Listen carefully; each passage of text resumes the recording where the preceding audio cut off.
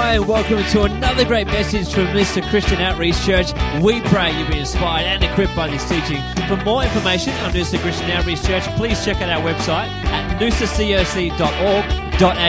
Enjoy.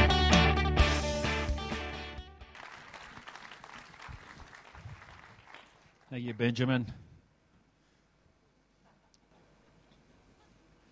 God is good, isn't he? He's done so much for us that we take for granted.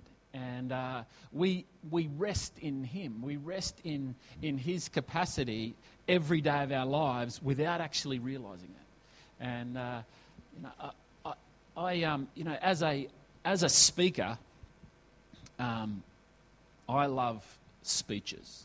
And I've got a book at home called Speeches That Change the World.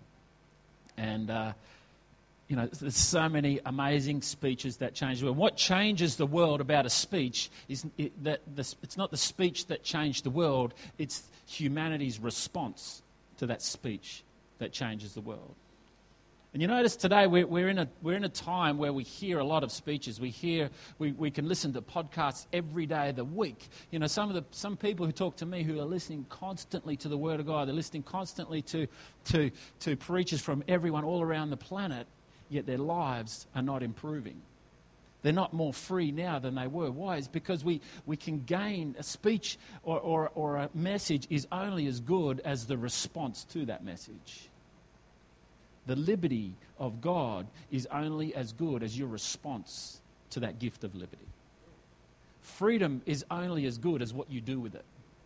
You can live in Noosa, in one of the most beautiful places in the world, and not access its beauty. The amount of people who live and reside in Noosa who don't access its beauty would amaze you. You see, we can get caught living the maintenance of life and not enjoy the liberty that God has given us in life. Some of the speeches that have changed the world are phenomenal. You know, we know ones like Dr. King, I have a dream speech, let freedom ring. We think of Winston Churchill. He said, never in the field of human conflict was so much owed by so few to so many. What an amazing message. JFK says, ask not what your country can do for you, but what you can do for your country. Ronald Reagan stood at the Berlin Wall and said, Mr. Gorbachev, tear down this wall. And what made that speech so great is that the wall came down. Roosevelt says this at World War II. He says, we have nothing to fear but fear itself. Lincoln said, 77 years ago, our fathers brought forth on this continent a new nation. These speeches were significant. They were significant because there was liberty on the other side of those speeches. There was unity on the other side of those speeches. But here's the thing. This is a secular book. And at the top of the list, the very first speech in the book was a speech by a man named Jesus of Nazareth. We know it as the Sermon on the Mount. See, the Sermon on the Mount is Jesus' significant message to humanity in the Gospels. It's when he said, okay, let's just lay down a few things. Let's deal with some of the key issues of life. Let's have a look at some things. And, when I read those chapters, it's chapters 5, 6, and 7 of the book of Matthew. As I read those things, I go, man, there are some significant comments about the challenges we face and the opportunities we have with Him in humanity. And I can look at those things and I can go, well, that's great. I'm going to have a look at them again next year. That were definitely worth the read. Or I can respond to them. When he tells me that, I'm the light of the world. When he tells me that blessed are those who mourn, I actually need to dig deep into those things. He discusses so many things. He begins with the source of our supreme happiness, and he keeps going, talks about our visibility. You're the light of the world. And he goes on and he discusses the old law and how we need to look at it now. He deals with hatred. He deals with murder. He deals with marriage. He deals with good works, how to pray. What do you do with your enemies? He talks about future planning, the order of life's focus. Talks about stress and judgment.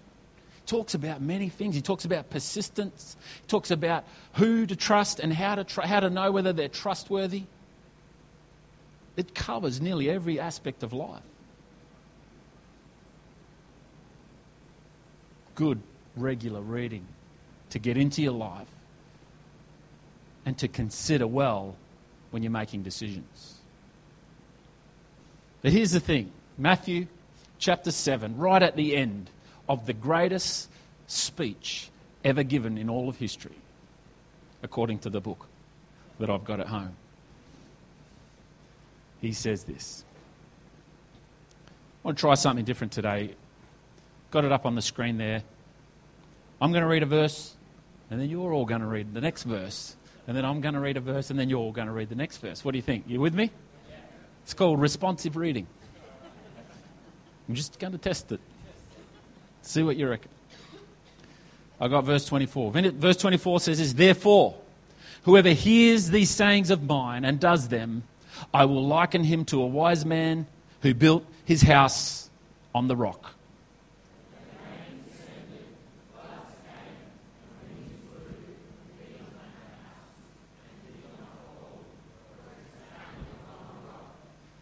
But everyone who hears these sayings of mine and does not do them will be like a foolish man who built his house on the sand.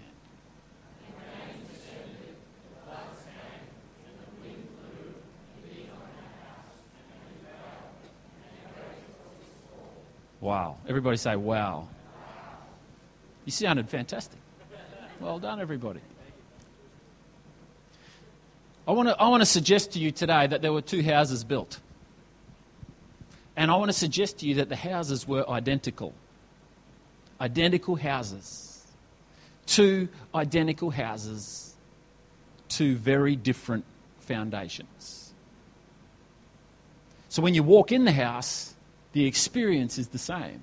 When you walk through the house and when you sit in the media room and catch a movie, and you go out and get something out of the fridge, the exact same experience in the house. The houses are exactly the same, but the foundations are very different.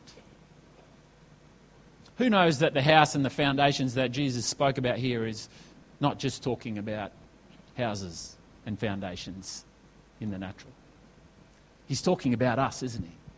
He's talking about us, because I want to suggest to you today that houses represent the blessings and the favour and the family and the goodness of God. Foundations represent the principles, the wisdom and the commandments of God. One thing is very clear that we've seen from the beginning of time is that the wind cometh. Say to the person next to you, the wind cometh. Jesus says, in this world you will have trouble. We know that the wind surely shall cometh. It's a lot more serious when the King James says it. Wind's coming, isn't it? And we can be living in the enjoyment of our homes, but when the wind comes, that's when you decide that you wish you had built your house upon the rock and not upon the sand. I see this regularly in life. I see two friends doing life together, and both of them get hit by the same trauma, by the same challenge, by the same accident, by the same event. One of them's life falls apart, and the other one carries on the course of life. They experience the same event, yet one carries on and one falls over, because one is founded upon the rock, and the other one had the same dream to build this beautiful home. but their foundation was not secure. Their foundation was not on the rock. But building on the sand's attractive, isn't it?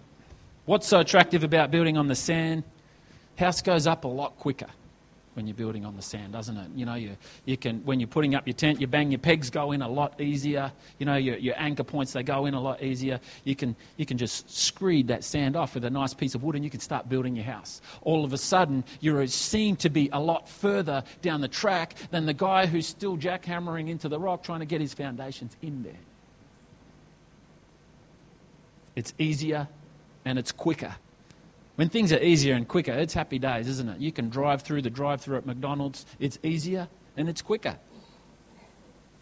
Rachel was telling us this morning that she was driving through McDonald's, picking some food up for someone else, and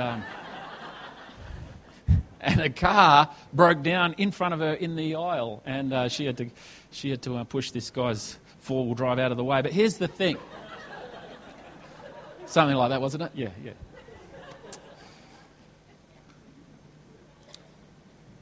There's less process involved in building on the sand, isn't there? There's less process, and we get to enjoy the house quicker. We get to enjoy, you know, the luxury of the home quicker. You see, we want to enjoy the benefits of being in relationship with Christ without the challenges that He presents to us at the same time. You know, we love the blessings and the favour and the healings and the deliverance and the hope in eternal life. We love those things. But when I say words like doctrine, definition, theology, systematic theology, you know, these words just make, you know, everyone shudder, except for Matt Leake and his team. You know what I mean? They're just like, this is, you preach it, brother, aren't they? You know, we don't like those words because, you know, they require us to get a frown when we're reading the Bible. You know what it's like when you're reading the Bible and it's, you know, you cruise down the page and boom, there's a blessing pops out at you and you smile. But when you're reading through the theology, when you're reading the first 5 chapters of Romans, you know, and it's basically telling how much we're all sinners, you know what I mean? And you know, you get more and more depressed and you just hope you can get all the way through to chapter 8 when you find out there's now no condemnation in Christ.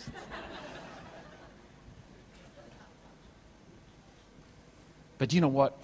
The liberty of the fact that there's no condemnation in Christ is knowing that without Him, there is absolute condemnation.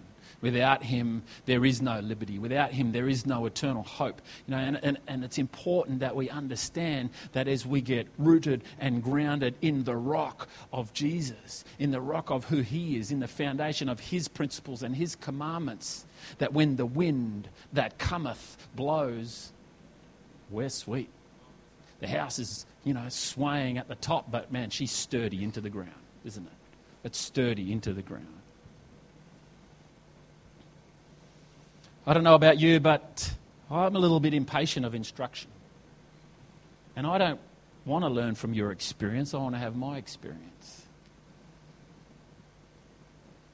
Sometimes I don't want to have your guidance.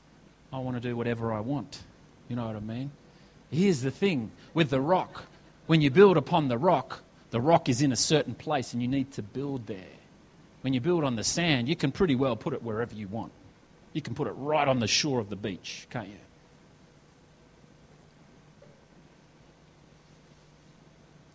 What about the downsides? There's a downside of building on the rock, isn't there? It's hard to dig into. It's hard to attach to. It's expensive. Here's the thing with foundations. Once they're built, they're pretty well invisible for the rest of your life. I don't know about you, but I go home and I look for our foundations. I can't even see them anymore. I don't even know if they're even there. This is the thing with foundations. They don't have the appearance of value. They don't have the once you're living and enjoying the luxury and the comforts of Christ, their foundations, you don't realise how important they are. I challenged the young adults on this in the past. You know, if you're a second-generation Christian, sometimes you can be given a good foundation and not aware that it's there. So you gain a character, and then you need to decide how you're going to pass on that character to the next generation. You need to know what you're rooted and grounded to, so where the wind comes, you can anchor down. When you're on the sand and you don't have a strong foundation, you cannot anchor down to sand. You know, in the building industry, before anything is built, there's two key professionals that are involved. Ben will probably say three, but I'm just going to talk about two. There's the designer and there's the engineer. Sorry, Ben, no surveyors anywhere to be seen. There's the designer and then there's the engineer. One focuses on appearance and usefulness, and the other one focuses on structural integrity and longevity. Any engineers in the house today? All right, well, there's one. We apologise in advance. It's a lot more interesting having a conversation with a designer than it is with an engineer. Designers are fun. You know, they're talking about the windows and the view. They're talking about how this room sweeps into that room. You know, and the engineer is talking about concrete tolerances and thicknesses of steel that you're never going to see. You're probably not, you know, you're going to pay for it, but you're never going to see it. Because by the time you walk into the house, it's done, it's built, the carpet's down, you don't even know it's there. The engineer tells you it's there, but it may or may not be there. You know it's there. When do you know it's there? When do you know when the engineer's done his job? When the wind cometh.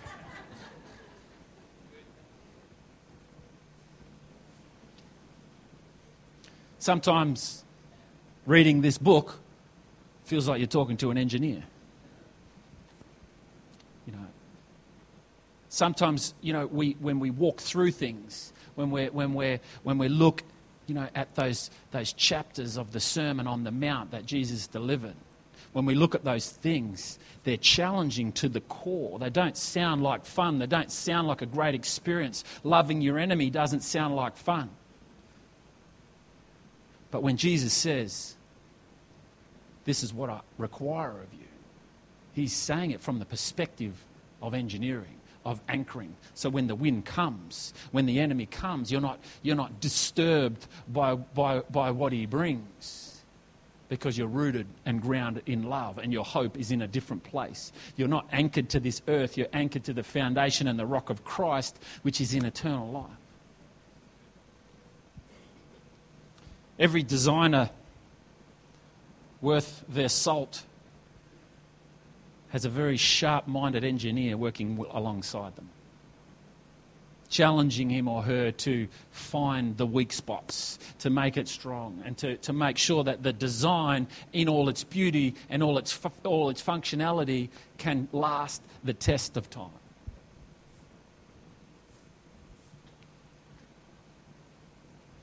You know, as we gain visions and dreams, it says in Acts chapter 2, he's quoting the prophet Joel. He says, you know, young men will see visions and old men will dream dreams. He's saying, you're going to see visions and dreams. And he's saying, don't leave it there. He's saying, go to the engineer, go to the book, allow your visions and your dreams to be tested by the word, to be tested by the structural engineer of what I have done before you, where I have gone before you. You see, when we just get a vision and dream and build it without establishing it on the foundations of Christ, we are building on the sand. We're picking and choosing the things out of the scriptures that we like, and we're avoiding the things that we don't like.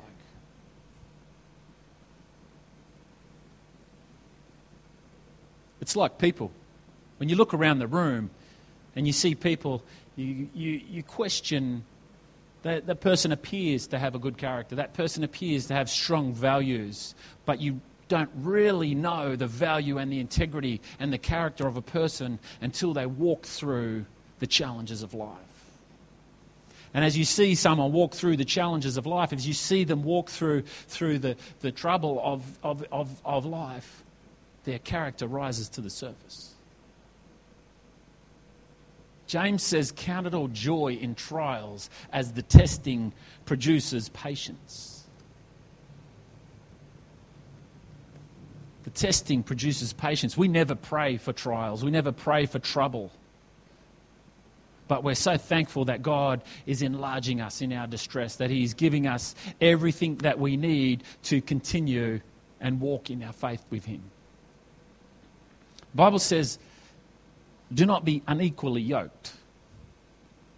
Why is it important to know the character of the people that you're doing life with? It's important because each of us, you consider this room, this church, has a burden to carry. And the burden that this church carries is the salvation and the discipleship of this community of Noosa. And what it requires us to do is to be equally yoked. It requires, you can look at your marriage, you can look at your business partnership, you can look at your church family. It requires us to be equally yoked. You see, you don't want to be pulling the ox next to you. You want to be pulling the burden, the vision, the dream. But you know what it's like when you're pulling a vision or a dream. You've got this great plan, but you end up carrying the ox next to you. It pulls you down into the ditch, doesn't it? Now, when you're thinking about all those people that you're in partnership with right now, I'm not actually challenging you about their faults. I'm challenging you to make sure you are the strong ox. You are the one. So that when someone says, I want to be equally yoked, they look at you and go, that person's solid. Isn't it interesting when we hear those things? I can read all of your minds right now. When I was talking about do not be unequally yoked, you were thinking of all the other people who are unequal to you. And I want to remind you that this is for you, not for those other people today. So embrace it. Say, Lord, forgive me for that accusation in my mind.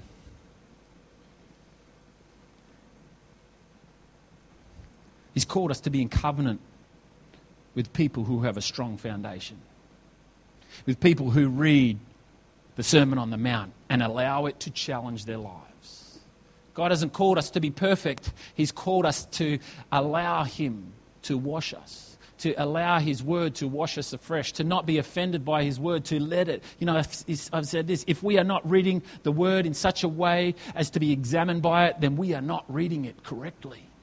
If we're scanning through the Bible looking simply for blessings and for opportunity, then we're not reading it correctly. We need to read it in a manner that allows the blessings to bless us and the examination to examine us.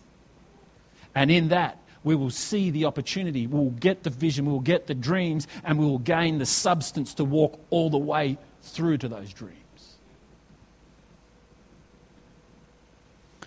When we take communion, we read in 1 Corinthians, it says, examine yourself. Examine yourself. Let's ask ourselves the question this morning, do I take the whole counsel of the Scriptures? The whole counsel of God? Do I listen? The trouble with the Sandy guy is he never wants to feel unhappy. He never wants to be disappointed, never wants to be distressed, never wants to be discomforted or dissatisfied. And the problem with that is that to get to that space, you need to have dug down foundations. We're in the process of building an honour wall out in our cafe area, and one of our fearless elders, Matthias Leake, was out there digging the footings the other day, and he discovered that there was a few bonus tree roots in there that we'd left there for him just to test his character. And he seemed to come through with flying colours. So be of good courage that you've got an elder with character.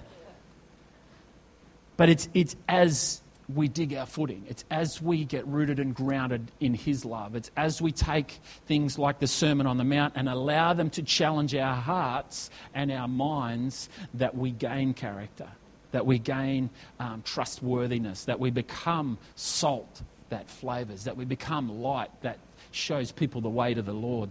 This is what we do. We have a rock that is our foundation. And what is that rock? It's simply choosing to walk in the will and the ways of God before you walk in your own will and your own ways. What does he say? He says, seek first the kingdom of God. That verse gets quoted once a month in every church around the world, I'm sure. Why? Because it's so significant that we understand that when Christ got up there and said, don't worry about all this stuff. He talks about stress and worry. And he's saying, no, seek first the kingdom of God and all of these things will be added unto you.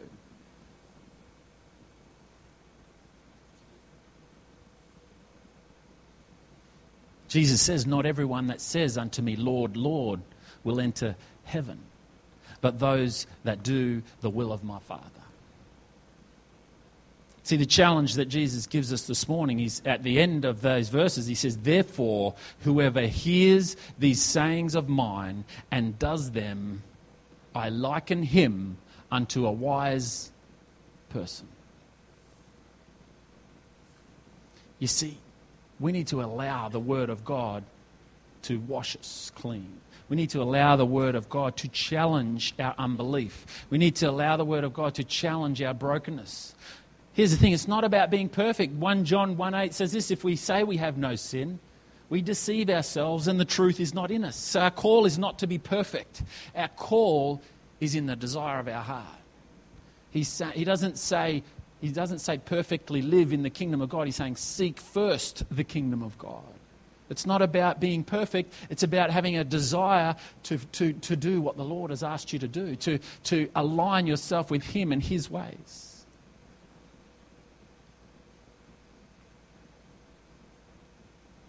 Here's the thing when we pray. When we pray and we say, Lord, set me free. When we pray and we say, Lord, show me the way. When we pray and we say, Lord, give me strength. You know, when you say the word Lord, it's not the Lord's, it's not a title that you're saying. It's not it's not His name. It's referring to your relationship with Him. When you say Lord, you're not saying, hey, Ben, can you help me with this? You're actually declaring who He is to you. And a lot of the times when we say, Lord, Lord, we're just saying, hey, Ben. We're not saying that. We're saying, Lord, we're saying, you are Saviour, Deliverer, Master, King. That's what you're saying when you pray. And sometimes we just need to take a moment and remind ourselves of the relationship that we have with Him before we get into a conversation with Him. This is the beauty of worship on a Sunday morning before we discuss His Word. We need to establish His dominion in our hearts before we get into a conversation with Him. We need to decide who He is to us. Ask yourself this morning, who is Jesus to me? Who is He? Is He your Lord? Is Jesus your Lord? Because it changes things, doesn't it?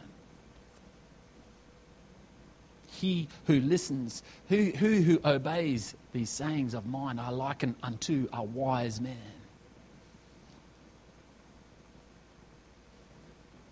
Why doesn't the band jump up?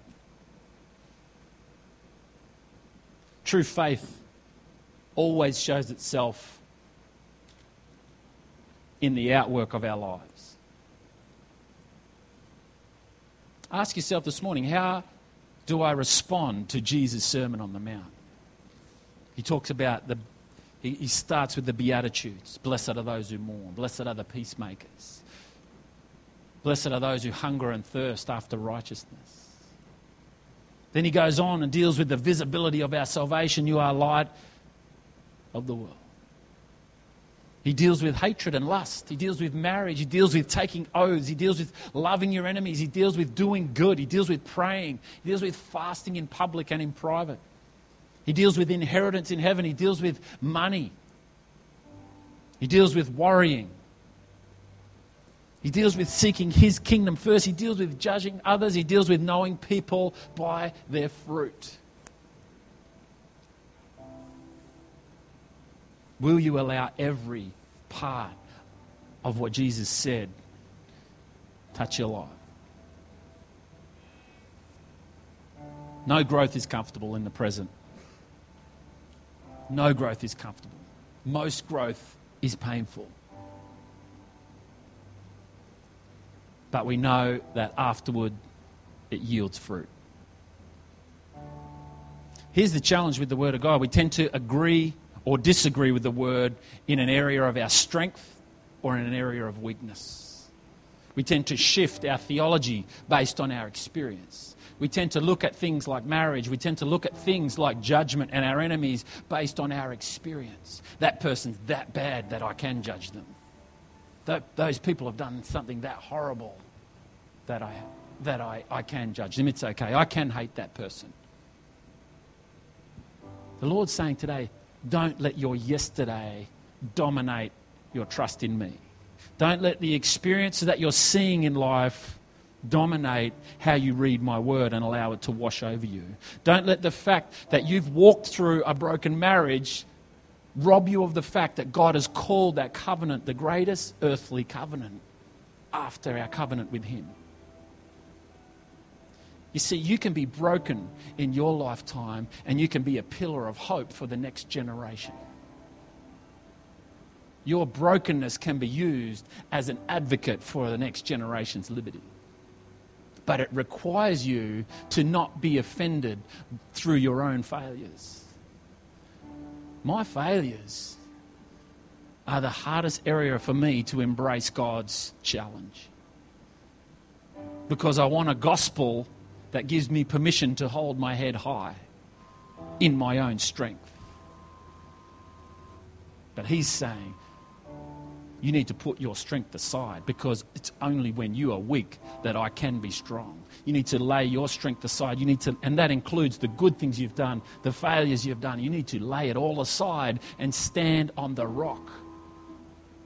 Because there is only one rock that you can build on. Everywhere else, like the song says, is sinking sand.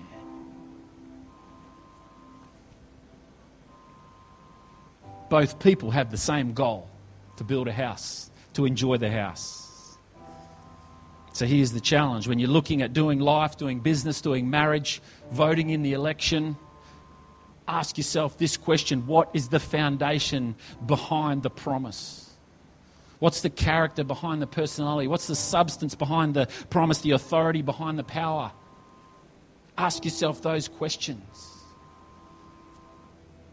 There's an enemy and he's called the deceiver of the brethren. And there's a Saviour who's called the way, the truth, the life. He's saying the way, the truth and the life, his foundation is visible, and it's called the Word of God. It's called eternal life. It's called a hope that's it's beyond you. It's called creating an inheritance for your children's children. It takes the focus off you and puts it so far beyond you that your decisions today have got nothing to do with you, but to do with liberating those in front of you. This word is full of stories that God gives a vision, a promise, an anointing, a plan, and then he allows time for the foundation of character to be developed. I don't know about you, but I want to be living off the rock. I want to be living off a foundation that when the wind blows, that when the relationship challenge comes, that when the heartache comes, that when the storm comes, real or not real in the natural, that I'm rooted and grounded with my Heavenly Father through Jesus Christ.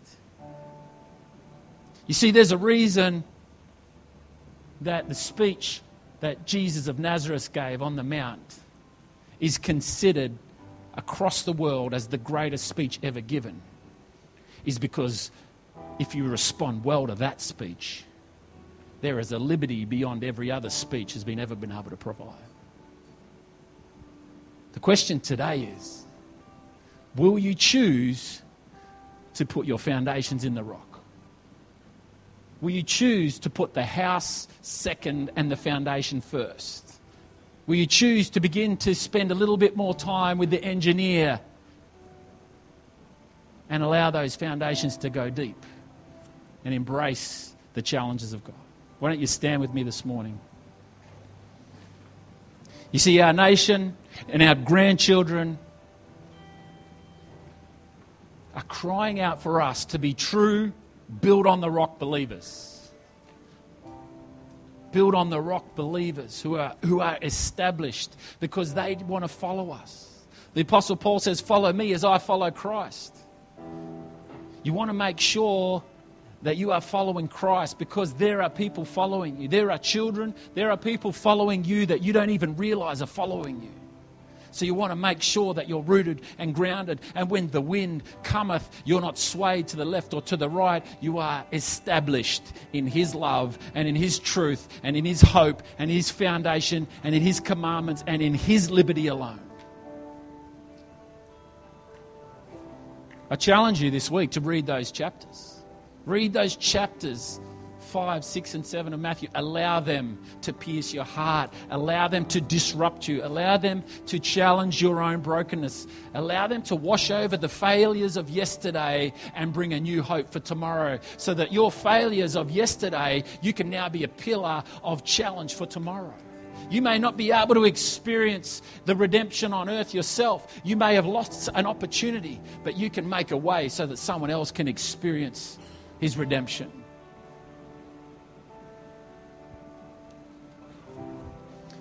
You know, if you want to make that call today, if you want to make the call that I'm a built on the rock believer of God, I'd love for you to just put your hand on your heart and allow me to pray with you this morning.